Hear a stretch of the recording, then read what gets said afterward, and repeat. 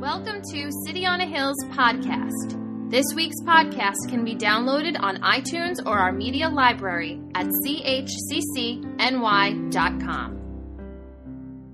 We relate to the world in such a way. How many of you remember, maybe you're a little bit older, the Moral Majority from the 1980s? All right, this is, go through the, politics is really the way to go to affect change in society.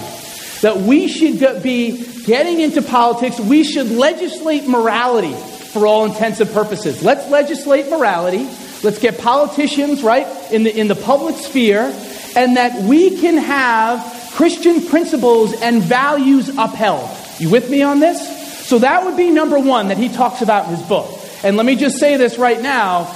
He espouses the idea that this is not the way to go. It doesn't mean, don't come up to me after the meeting and the message and say, but what about this? Or this is not the end-all be-all. This is one sermon. I'm giving you only a little fraction, like just a little tidbit into what he's really talking about. But he makes a lot of sense. And he's got a lot of people that believe in the same thing. John Piper, I said Tim Keller, people that are a lot smarter than I am, but people I deeply respect. That was number one.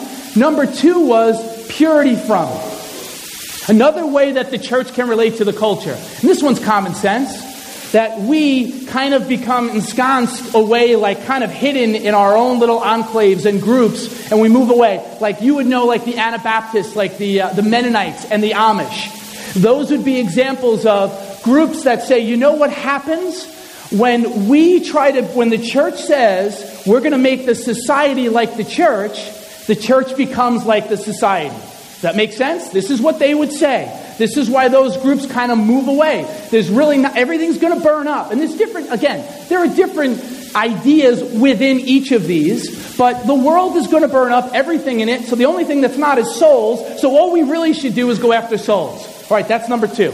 Number three, if you're not put to sleep yet, relevant to, and this one's pretty basic as well, that the church is outdated.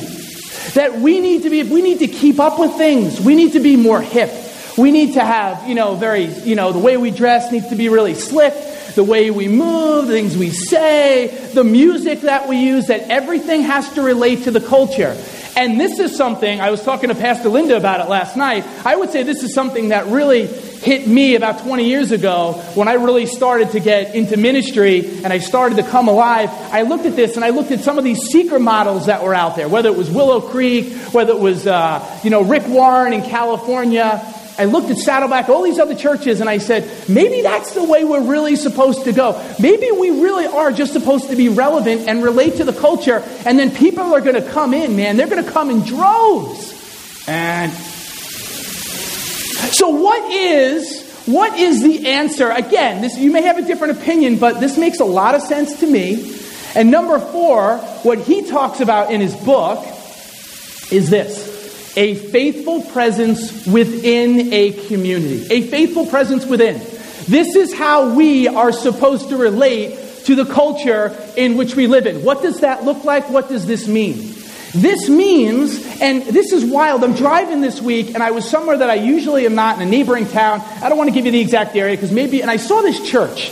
And I'd never seen this church before, and it just kind of hit me. It was the title of the church was just, the name of the church was kind of weird. Again, that was just my opinion. It was weird, and some of the stuff I saw on the outside, I don't know anything about the church. Who am I to judge? I don't know anything about these people. But I thought about, I'm just looking around, there are so many churches that are everywhere. You notice that? The proliferation of churches, and you hear all these things about churches that are closing. Right? Every week, oh man, how many churches in America closed? Do you know, by the way, there are over 40,000 denominations? It's part of our problem. 40,000 Protestant denominations. Not Catholic, just Protestant. That's insane. How can there be that many? So I'm saying there's all these different churches, and why am I bringing that up? Because you can be a church within a community, but you're really not present within the community. Did you get that? You can be in a community, but what we talked about this morning, what Megan mentioned, this is being a presence in the community. A real presence in the community. Tim Keller shared a story in his talk. Much of it would probably be, not very interesting to you. Again, I love Tim Keller.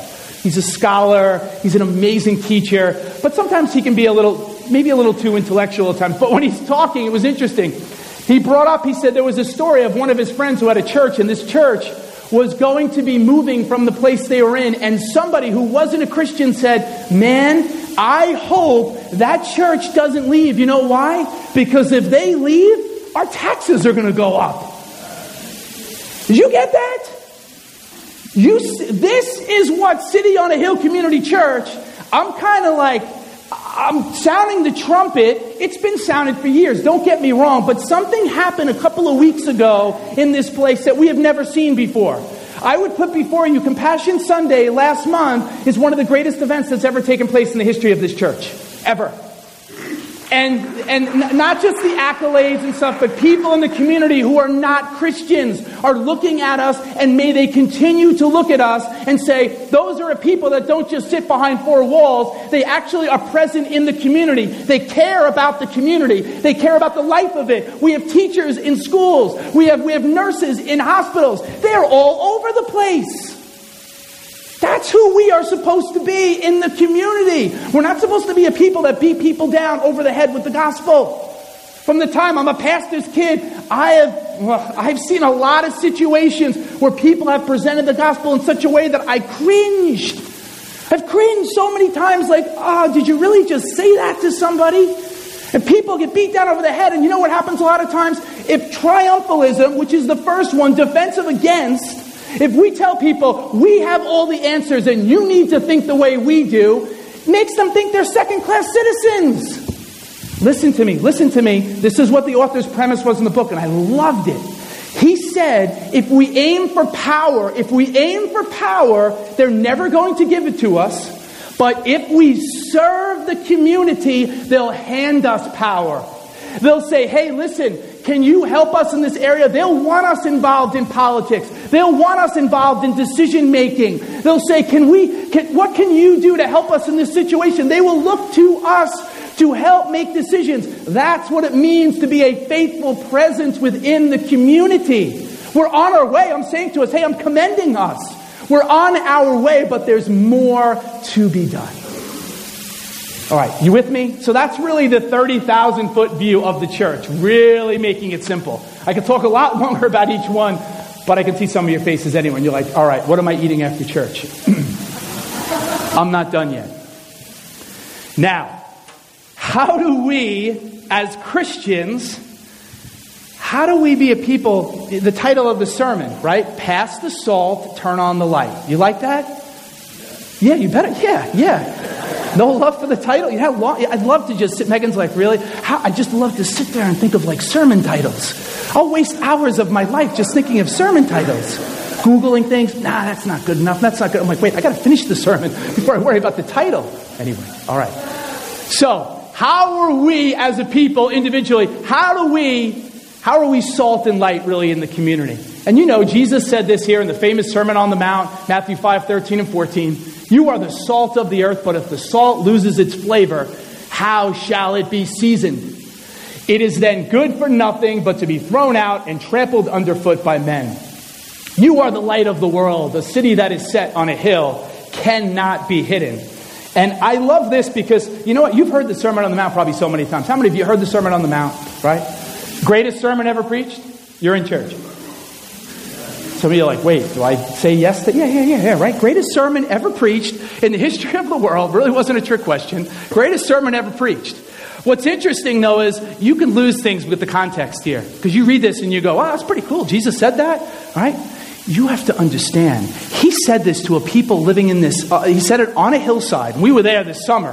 When we went to Israel this summer in the general vicinity, were we in the exact location where Jesus was standing? No, it was a pretty powerful moment, though, to be there where the Sermon on the Mount was delivered, right? I'm sitting there going, how did he project his voice and all of these people heard him?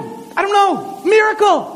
But he spoke these words, and you have to understand the people that were listening to him in this little area in Palestine, they were not the distinguished ones. They were under Roman occupation. They couldn't pass any laws. Do you see this? Their destinies were not their own, their future.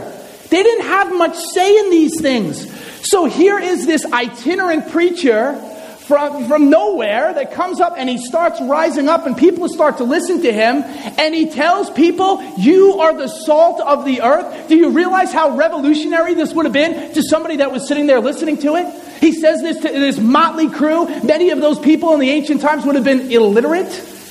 And he says these words to them. You are the salt of the earth. You are the light of the world. Are you kidding me? Did you make a mistake, Jesus? Are you with the wrong crowd? Was there another crowd that you meant to talk to? With all the doctors and all the lawyers and all the politicians? No. He didn't say this to a delegation at the UN. He didn't say this to Parliament and Congress and City Hall. He said it to normal, ordinary people like us.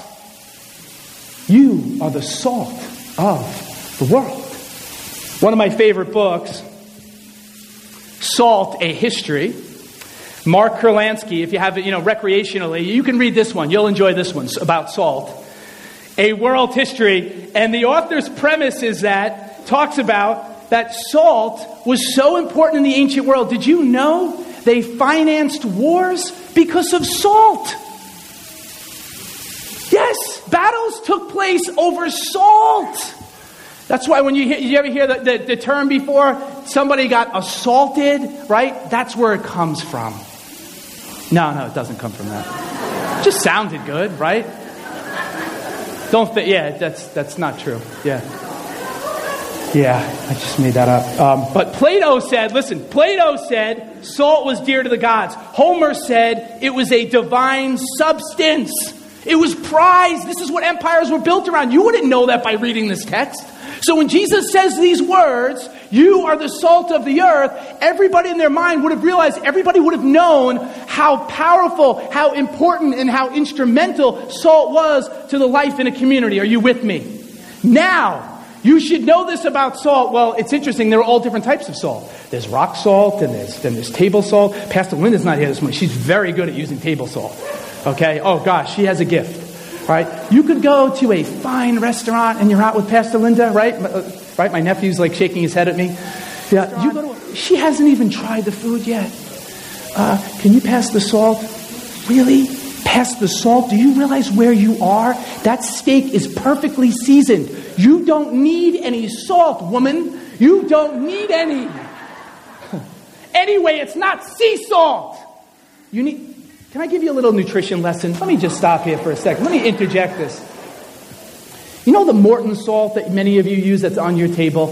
It has been stripped. It is devoid. It is bereft of any nutritional value. The little character, like the little stick person that sits on that box, they're laughing at you when you use Morton salt. Because there's nothing in it that's good for you. Sea salt, the pink salt, the Himalayan salt. That's the salt that you need. All right? Anyway, that was free. All right? No charge for any of that. Okay? So, but when he's talking to this undistinguished group, right, what is he saying? He's saying his plan to protect the world from decay and corruption is the people that are in front of him. He's saying, it's you people. I'm not looking at anybody else. I'm looking to ordinary people in this world. And here's the wonderful thing about salt. What does salt have to do? Salt has to lose itself in something else. It has to lose itself. It gives flavor to something else. It points to something else. I have never, ever been to a restaurant or somebody's house and I leaned over to Megan and said, honey, where do they make salt? Where do they get this salt? I need salt like this. I never woke up in the morning and said, I want to have a bowl of salt this morning for breakfast.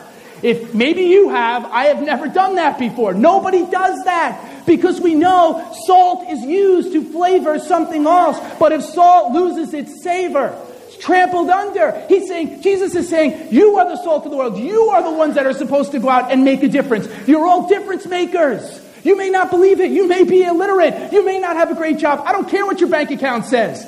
He's saying you are the salt of the world. You are the light of the world. Do we believe that today? These words are to ring true for us living here and now. We can really change the world. You know what N.T. Wright says? Another brilliant scholar. This arrested me when I read this many years ago. He said the greatest threat to Christianity is not communism.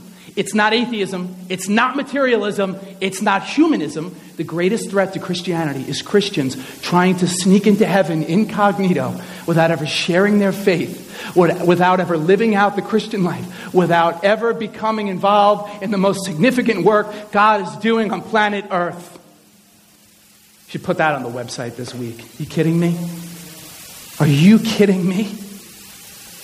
How true is that? I read that all week, right? Sneaking into heaven incognito without ever sharing our faith. Man, that's so many of us. Can I be really honest? Let me just deviate a little bit from my notes. I thought about it and I said, you know what? When I was on fire, I'm a pastor's kid, but there was a time like 20 years ago when God did something inside my heart and I was lit up. And everything and anything I wanted to do, I wanted to talk to people about Christ. I wanted to read everything I could. And don't get me wrong, I love the Lord. I still read a lot. But you know what happens sometimes? This can become like a social club. Can I be honest? And we come here and we're happy and we compartmentalize our lives. And we say, yeah, I went to church on Sunday. And we come in and it's a social club. And we talk to each other about the gospel. We talk to each other about what God's doing in our lives. And then we leave here and the switch goes off. And we say, wait a second, I'm back in the secular world. I'm going to work tomorrow. Let me switch. All right, the way I talk, the way I walk, the things I read. You hearing what I'm saying? Am I preaching yet? That's what we do. I do it. We become so comfortable. It's almost like we become inoculated. We come into church and I see people and they come here and, they get baptized. They come to, they have a conversion experience and they get baptized and they become followers of Christ and they're on fire. And then what happens a couple of months later, not even a year, a couple of months later, they go back to their old routine. It happens all the time. This is not supposed to be how we live our lives. We were meant to make a difference. And we are supposed to be the ones that carry the gospel to the people that we meet on an everyday basis. And you know what happens? And I think we miss this too. You know what happens when we actually share the gospel to other people? We think we're just helping those other people. That's what happens a lot of times. I think when we actually, in simple ways, which I'll get to some practical ways. But when we share the gospel, you know what happens a lot of times? We become a little less self-absorbed. We get less self-absorbed when we see other people. You know what? There are other needs and other people are hurting. And when we talk to them, it makes us come more fully alive. It's not just about, and listen to me, don't you walk out of here thinking those people that don't know Christ are second-class citizens. Because I don't believe that, and you shouldn't either. They are not second-class citizens, and there are people out in the world that have a heck of a lot to teach us. Even about how to reach this community, going back to that, I'm digressing for a second. Gail Bailey, who Megan has been working with, I don't even know what religion, I don't know what religion is. I don't think she goes to a church. But that woman has a lot to teach me, has a lot to teach us about how to meet the needs of the community, how to serve relentlessly. So don't look at people that are outside of the church and think we have all the answers and we have everything to give them. That's a reason why people are leaving the church. That's a reason why, according to Barna Research, kids, by the time they're 18 years old, over 75% of them are leaving the church. Over 75%, they're leaving. I sat in my kids at school, and one of my star students just happens to be here today. He's never been here before, and I hope many of you get to meet him after the meeting. Sorry to embarrass you, Sean, but after the kids take their AP exam, my AP kids, this past week, or 2 weeks, so they take the exam, and most kids, listen, I'm burnt out, they're burnt out. I'm like, we're going to watch a couple of movies. We're going to watch a couple of movies. I'm done. You get a break, right? You get a break. You don't watch movies during the year. Let's watch The Untouchables. Yeah, Al Capone, shoot 'em up, good stuff. Bridge of Spies, right? Yeah. Well, I have this one class. The exam ends. They can chill out. Their teacher's saying, hey, look, take a break. You know what they want to do? They want to have philosophical, existential discussions. Let's talk about life. Mr. Lecce, will you lead us in a Socratic circle? Well, can we have a debate? I'm like, really? You really want to debate? Let's go. For like 2 weeks, every single day, we sit in class. All right, what's the topic today? I don't know. Here's a list of what do you want to talk about? Meaning of life, what makes people really happy. You go through the list, grades, everything. And then the other day, it really hit me. It hit me. They wanted to talk about religion. It was so hard for me. I didn't really say much during the period. but to listen to 16 and 17-year-old kids, really bright kids, and to hear them talk about how church really doesn't have any relevance for their lives.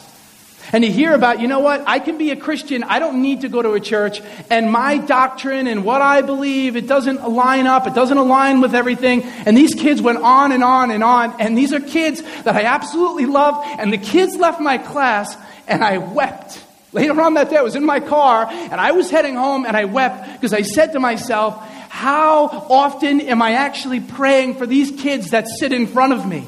When is the last time you wept for somebody that didn't know Christ? When was the last time they brought you to tears because you said, man, they're totally missing out. There's something. There's a life that they were intended to live. This is what they were made for, but they're missing it and they don't have it. Not that I have all the answers, but I have been struck. I have experienced Him. I want to know Him. I know He's real. He's not just something I read about. He's not just something I talk about. I talk to Him on a regular basis. And I want these kids to know Him, to know that He's real.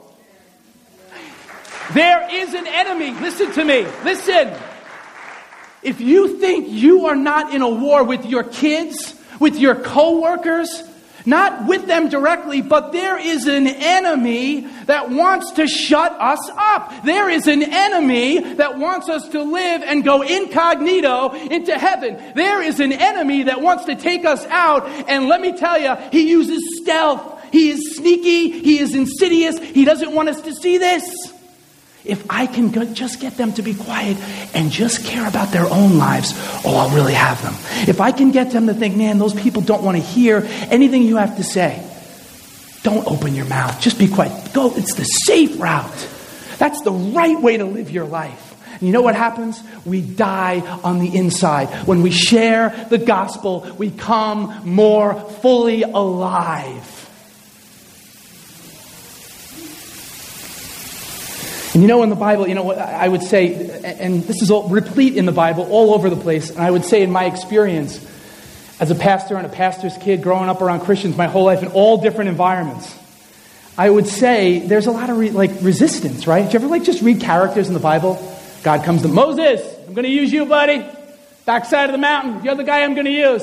He's like, I only have a stutter and a staff. Well, you're going to use me? You're going to use me? But you know who's the patron saint of resistance in the Bible? You want to know who the patron saint is? You ready for this? Jonah. Oh, our boy Jonah. He is the patron saint of resistance, right? And if you really don't know the story, I'll just try to sum it up rather quickly. What does Jonah say? Jonah says, I'm not going to Nineveh. Jonah's the guy, if you don't know anything about the Bible, Jonah's the guy that gets stuck in the whale, right? 3 days. And okay, just making sure. And in that story, to sum it up, he's like, listen, I'm not going there in a boat. I'm not going there in a float.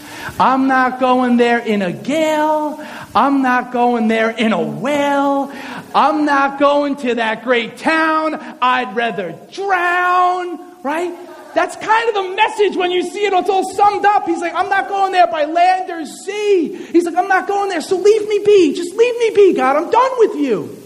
That's the message of Jonah. If you want to read the whole book, I just kind of summed it up really quickly. Right? That's what it is. That's really what it is. And there's a writer. His name is Abraham Maslow. And a really brilliant guy. And he wrote about what he calls the Jonah complex. If you take notes, the Jonah complex. And the Jonah complex is, he says, we try to evade our destinies, our calling in life. We're trying to run away from it. We are so resistant to what God has in store for our lives a lot of times. And we look around and say, that's not, the Jonah complex, that's not for me. I can't really do that. And we're resistant, and we fight. Well, there's a message that all of us are born to carry. There's a message when we become Christians that we're supposed to carry. But no, we would rather be silent. We would rather be quiet. We would rather stay to ourselves. So how do you talk to other people about God? Can we just talk about that? Can I hopefully eradicate some of the weird things that I've seen over the course of my life? How do you talk to other people? I loved it. Tim Keller, in another talk, he was getting interviewed. And he had some practical things to say. Things that just resonated with me. He said, why don't we as people, like in trying to marry, right, word and deed being what we do in the community, right? But then it's hard to bring the word to people, to bring the gospel to people. Why can't we just start with really simple things? Why can't we just let people know, hey, I go to church? Maybe the person bites on that and they say something and they want to get into a conversation.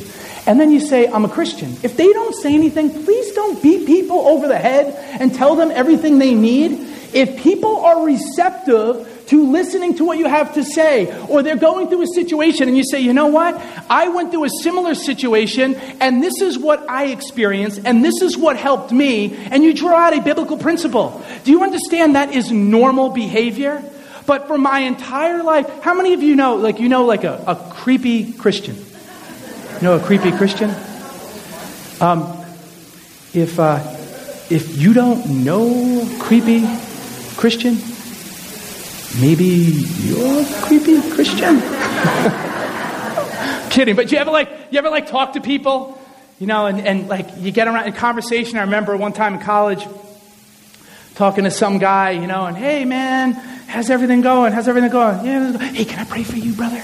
Hey, can I pray? And did you ever notice some people like they changed the voice and the voice like changed and it got really low and he was like sort of like whispering at me and I'm like, dude, I'm just saying hi to you, man. How's it going? Everything good? All right.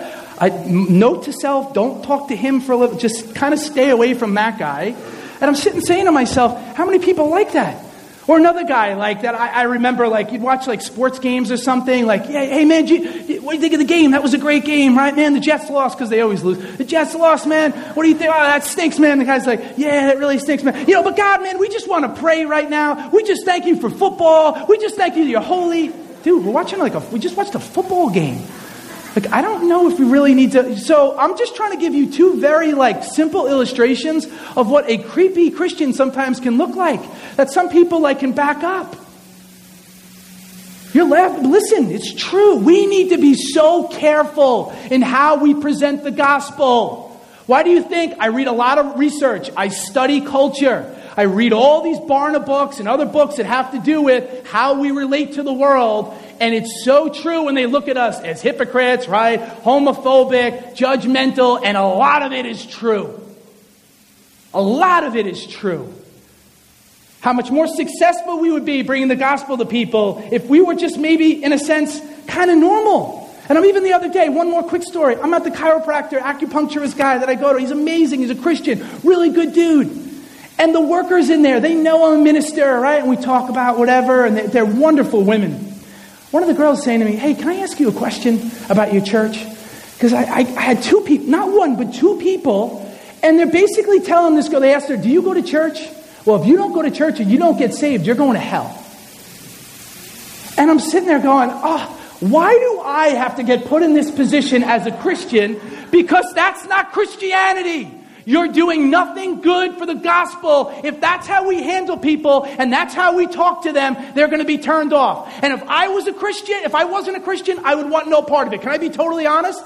Try to imagine you didn't know God.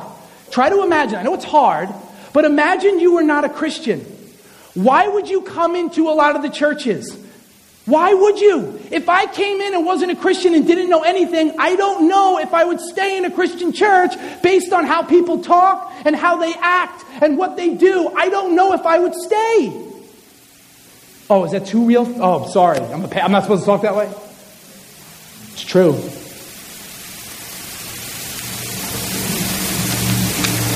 We have to tell people, look for simple ways. Simple ways. And you know what? We're so afraid a lot of times. I said to you before, Sermon on the Mount, right? Best sermon ever preached. You're all with me now? All right? Best sermon ever preached. You know what the worst sermon ever preached is? It wasn't preached in here. Worst sermon you ever heard, right? Worst sermon you ever heard. Well, I'll tell you what the worst sermon is, and it's in the book of Jonah. You ready for this? It's in the book of Jonah.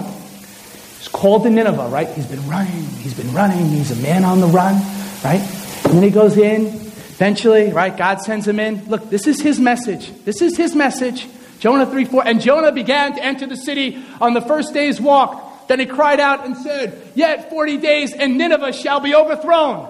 Drop the mic. Boop, peace.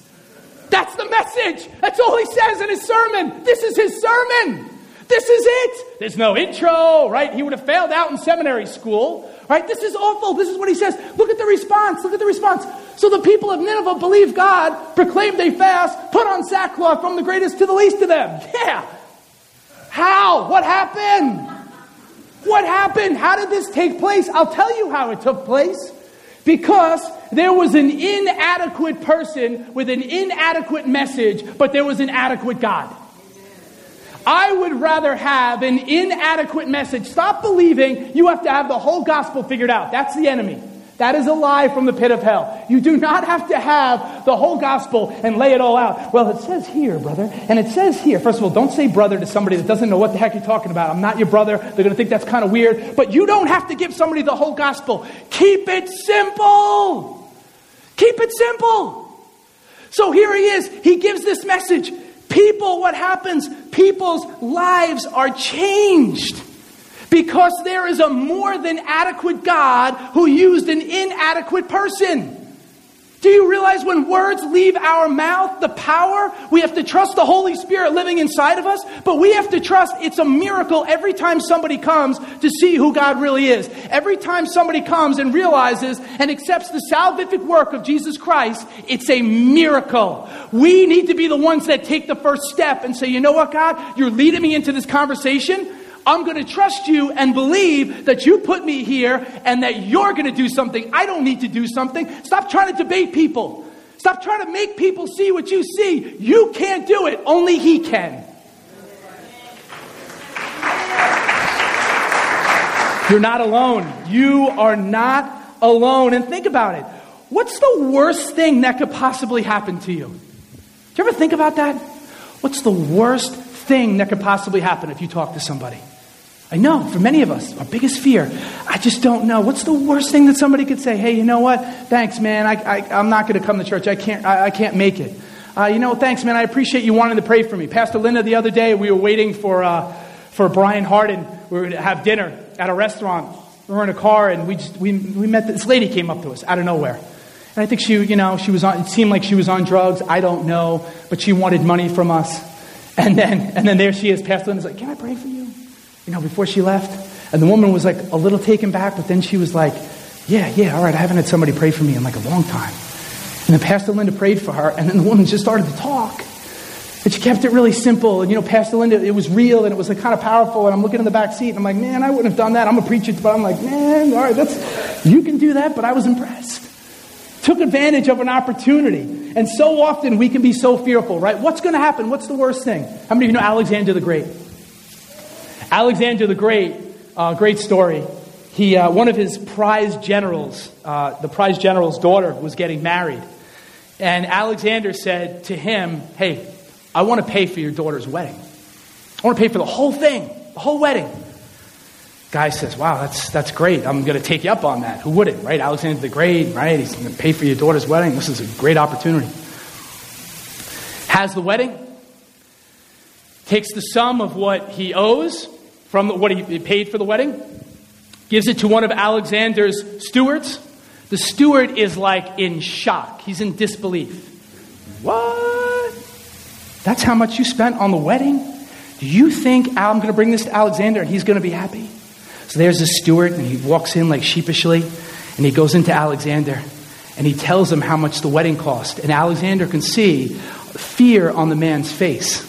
And Alexander said to him, you shouldn't think that way. You see, he's smiling from ear to ear. He said, I am so happy. This is the greatest honor that my general could give me, because he knows two things. One, I am rich. And number two, I am generous. The problem with us is, when we look at God sometimes, we don't realize how rich He is. We don't realize how generous He is. Your God is too small. Did you hear what I just said? Many times your God is too small. He wants to move in people's lives, and He's waiting for people like us to open our mouths. Can I show you a picture? I didn't know if I was going to do this. I'm going a little longer today. I don't really care. I don't care what you think. This is more than all the 12 apostles, but there's enough of them there. There weren't many pictures online. I wasn't going to create something from scratch of my own. But Can I just read you? I got this from a book by Mark Batterson. He just had a little piece in there. Can I read you what happened to all of the apostles? People that said, like, we think about our fears and we think about the things that we complain about and bringing the gospel forward. Can I show you what happened to each of these apostles? Can I read this for you? You ready for this? All right, pay attention. Okay. AD 44, King Herod ordered that James, the son of Zebedee, be thrust through with a sword. Number one, gone. First apostle to be martyred. So the bloodbath begins. Luke was hung by the neck from an olive tree in Greece. Doubting Thomas, we call him Doubting Tom, preached on that a couple of weeks ago, pierced with a pine spear, tortured with red-hot plates, and burned alive in India. I'm not done. In AD 54, the proconsul of Hierapolis had Philip tortured and crucified because his wife converted. She converted to Christianity while listening to Philip preach. He continued to preach while on the cross. Yeah, that really happened. That's a matter of historical record. Matthew was stabbed in the back in Ethiopia. Bartholomew was flogged to death in Armenia. James the Just, the brother of Jesus, was thrown off the southeast pinnacle of the temple in Jerusalem. After surviving the 100-foot fall, he was clubbed to death by a mob. Simon the Zealot was crucified by a governor of Syria in AD 74. Judas Thaddeus was beaten to death with sticks in Mesopotamia. Matthias, who replaced Judas Iscariot, was stoned to death and then beheaded. Peter, crucified upside down at his own request. John the Beloved, many of you know, only disciple to die of natural causes, but that's only because he survived his own execution, which many of you probably didn't know. When a cauldron of boiling oil could not kill John, Emperor Diocletian exiled him to the island of Patmos, where he lived until his death in AD 95. Stunned silence. That's what I expected. And we complain and we're worried about what's going to happen when we just want to ask somebody a question maybe, or we just want to bring the gospel to them. How much do you have to not love somebody in order to keep this message to yourself? We don't get like this. You don't hear me preach like this a lot. It doesn't happen. We don't talk a lot about that. We probably should talk more about this stuff. We really should. This is so important that we would be a people. And what about the persecution today? People in other sides of the world and what they're giving up and what they've lost. I heard Francis Chan talk about it this week. He was in India and he saw people that were missing eyes and missing limbs. People that stayed true to Christ and they would not give in. Fingers cut off, you name it. And people said, no, I will not give in. I will worship Jesus Christ. It doesn't matter. You can take my life because I know I'm going to be a martyr and I know what's going to be waiting for me on the other side. Where's our faith? How comfortable it is in America.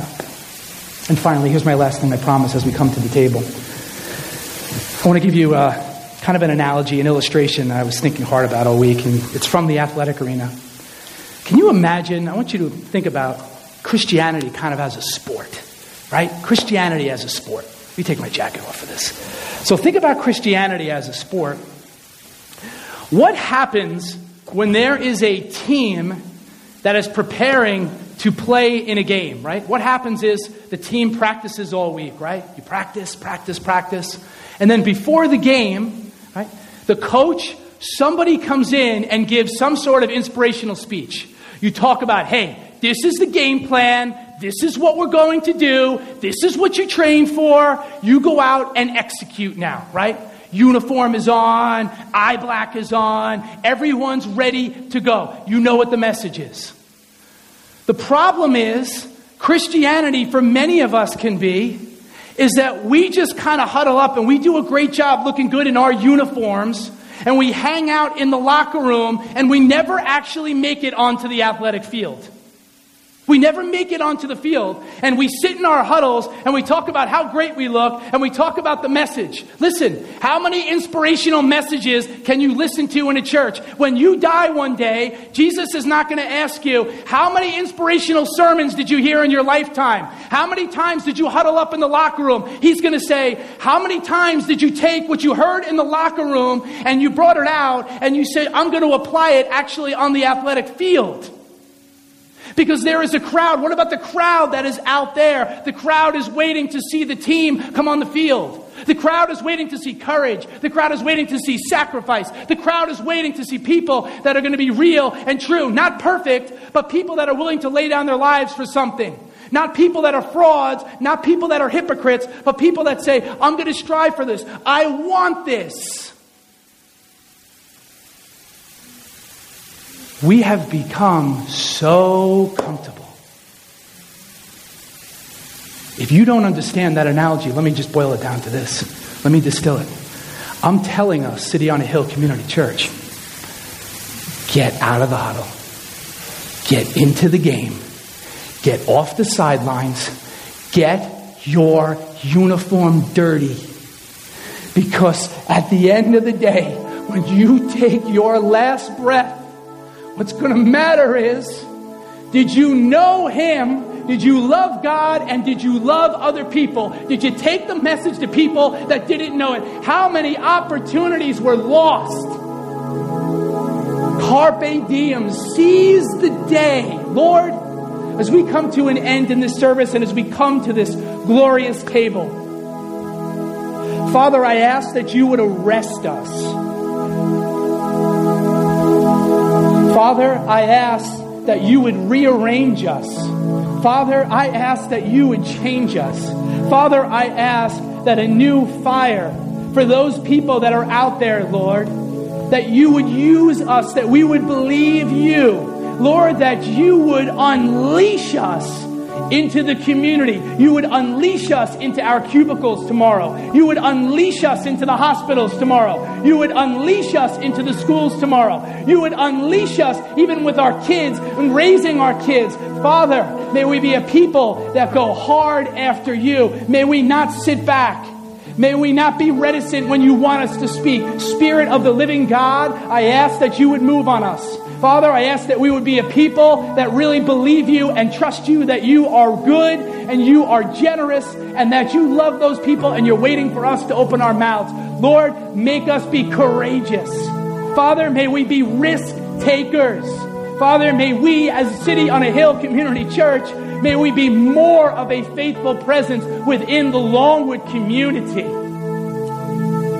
because of what you did on this cross. This is your body, Father. This is your blood. You didn't give up your life for people so that we can dress nice and come to church and just talk about you. And after the meeting's over, smile and move on with our day and not talk to other people and compartmentalize things. You laid down your life for your bride, for a spotless bride, for a people that would take this message forward. Father, we take that message forward with power by the Spirit of the living God. Lord, we take it forward and know that you are with us every step of the way. We are not alone. May we as soldiers go out of this church and go into this community. And Father, may we be difference makers. Pass the salt.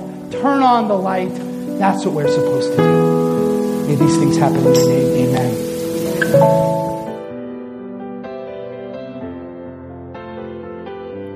Thanks for listening to City on a Hill's podcast. For more resources, visit us at chccny.com.